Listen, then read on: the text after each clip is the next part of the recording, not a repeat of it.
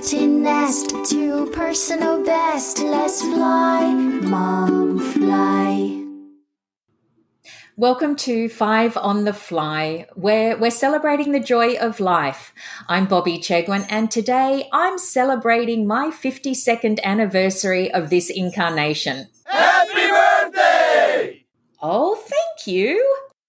Apart from that, I also want to share tools, tips, and tricks to turn your attention toward what's good in life, even when it seems to suck. So let's dive in and make this birthday bonus something that can help all of us in our challenging moments. We all face difficulties, even on our birthdays or other special occasions. That's why it's important to have tools in our arsenal to help us see the good no matter the circumstances. So here are some tips and tricks to brighten up even the darkest days. Tip number 1, embrace the power of gratitude. Birthdays remind us of the blessings in our lives, and practicing gratitude magnifies those blessings. Take a moment to express gratitude for the people who love and support you, the experiences that have brought you joy, and the lessons that have made you stronger. Cultivating an attitude of gratitude helps you see the positive aspects of your life, even when it feels like everything is going wrong. Tip number 2, shift your perspective. Sometimes a change in perspective can make all the difference. When faced with challenges, I ask myself, what can I learn from this? What else could it be? What else could I see? How can I grow stronger? By reframing difficulties as opportunities for growth, you can empower yourself to see beyond the immediate struggle and find meaning in the journey. You've overcome obstacles before, and you do have the strength to do it again. Tip number 3, surround yourself with positivity. Today, I'm surrounded by loved ones who bring joy and happiness to my life.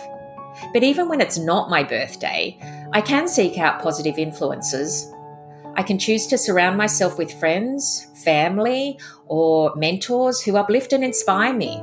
I can choose to engage in activities that bring me joy and energize my spirit. By creating a positive support network and filling my life with activities that make me happy, I'll find it easier to see the good in each day. Tip number 4, practice self-care and self-compassion. Remember to prioritize your well-being.